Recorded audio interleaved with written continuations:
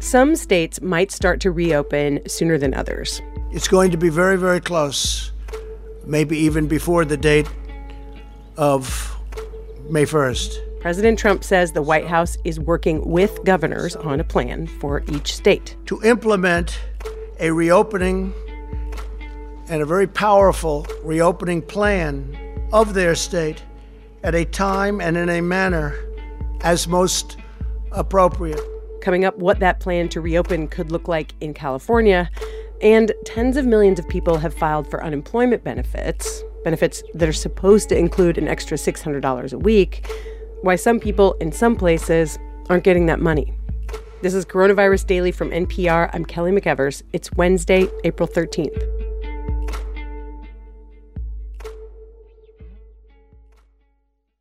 Around the country, governors say that any plan to reopen their state will depend on science and data. And for exactly what data they'll be looking at, there was a modeler out of the University of Washington that modeled from cases up, utilizing the experience around the globe. When the White House first extended social distancing guidance last month, Dr. Deborah Birx said they used a widely cited scientific model of the pandemic to help make their decisions. It is this model that we are looking at now that provides us the most detail of the time course that is possible. That model from the University of Washington is known as the IHME model, or Institute for Health Metrics and Evaluation. And soon, the researchers who put it together will release a new version, one that will forecast when social distancing could possibly start to be relaxed in each individual state. Models like that will help governors make their decisions. But even when the science and data indicate it's safe to start reopening, that doesn't mean everything goes back to normal. The framework is predicated on the ability to do 6 things.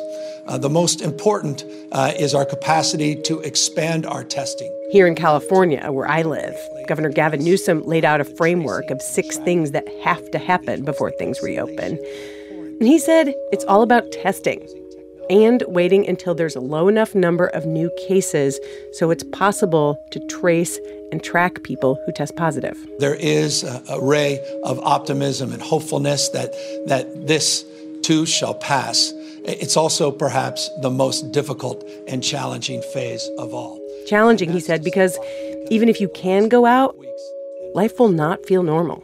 You may be having dinner with a waiter wearing gloves, maybe a face mask, dinner where the menu is disposable, where the tables, half of the tables in that restaurant no longer appear, where your temperature is checked before you walk in to the establishment. These are likely scenarios as we begin to process the next phase, the next iteration. For businesses, the same opportunity and responsibility. So many Americans are still waiting on unemployment benefits that are supposed to contain a few extra $100 a week from the federal government. NPR's Chris Arnold has a look at why some people are not getting that money. A lot of people have been out of a job for about a month now, and that's a long time to not be making any money in the midst of this pandemic. It's really intense, and it's really frightening.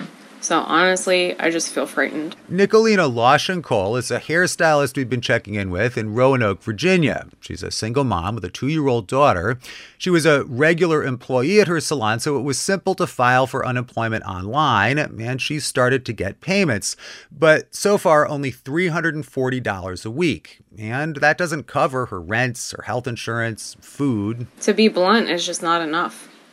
I mean, it's not nothing, but it's not enough. That's because so far Loschenkol's only getting her state benefits. But everyone receiving unemployment is supposed to get an additional $600 a week from the federal government's big rescue package. There have been delays, though, like integrating those extra payments into the state's often antiquated systems. So many people are not getting that extra money yet. And the state benefits are based on income, so some people are getting less than Loschenkol. I have a friend who's a waitress, and she got unemployment, and her unemployment is $80 a week, and she has a son. What is she supposed to do with that? You know, so I'm not only thinking about myself, but I'm thinking about, like, how many people are going to suffer.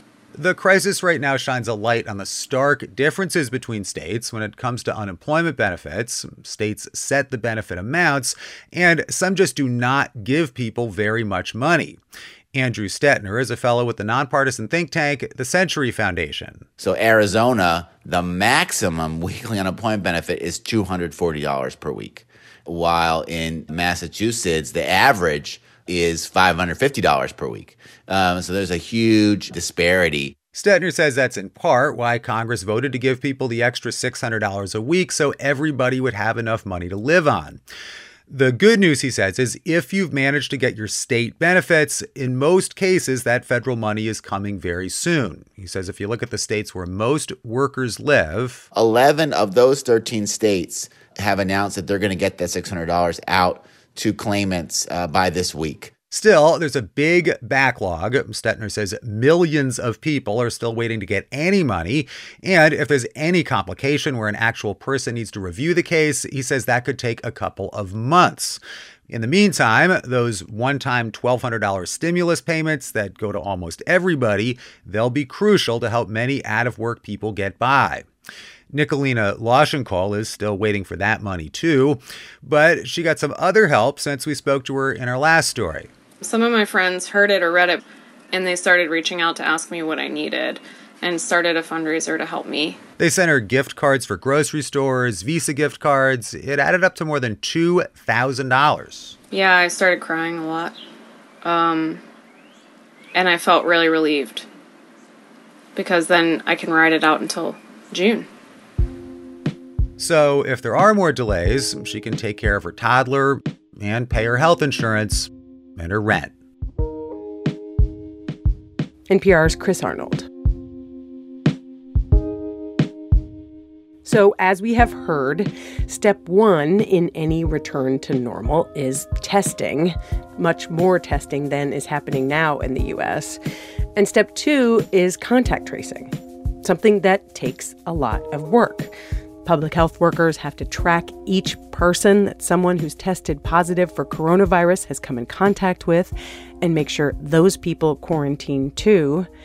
Now, Apple and Google say technology can change that workflow.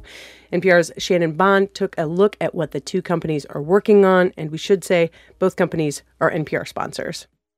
Imagine two people sitting near each other in the park. Call them Alice and Bob. They both have smartphones that are sending out Bluetooth signals. That technology is able to send out anonymous little chirps, little messages that other phones can listen to. Daniel Weitzner is a research scientist at MIT who's been working on a project using this Bluetooth technology.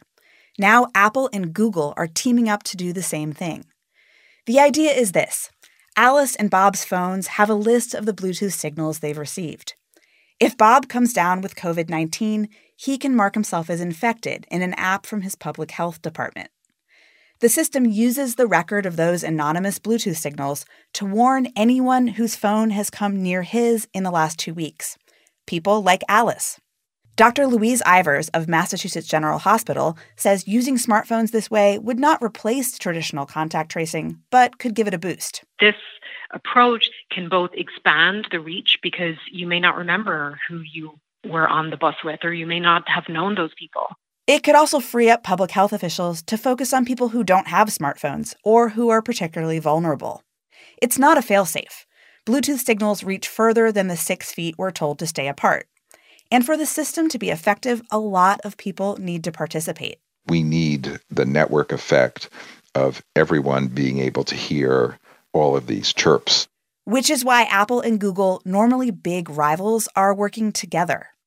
About 3 billion people around the world have either an iPhone or Android. So if a lot of them opt in, this could really make a difference. But convincing people to trust the tech giants with what is, after all, a form of surveillance is a challenge. Weitzner says these Bluetooth messages do not reveal who sent them or from where. We don't need to know where you were close to someone, just that you were close to someone. Apple and Google are putting pretty strict limits on their system. Only public health agencies can use it, and the government can't force people to turn on tracking. The Bluetooth signals, those random numbers, they stay on your phone. That means not even Apple or Google can trace where you've been. But people are already asking if we're giving up too much about ourselves. Ashkan Soltani was chief technologist at the Federal Trade Commission. He worries about the implications of unleashing this technology. Whether we require, for example, people to have used this app and to provide their score on the app in order to, for example, return back to work or use public transportation. Apple and Google say they'll release their system next month.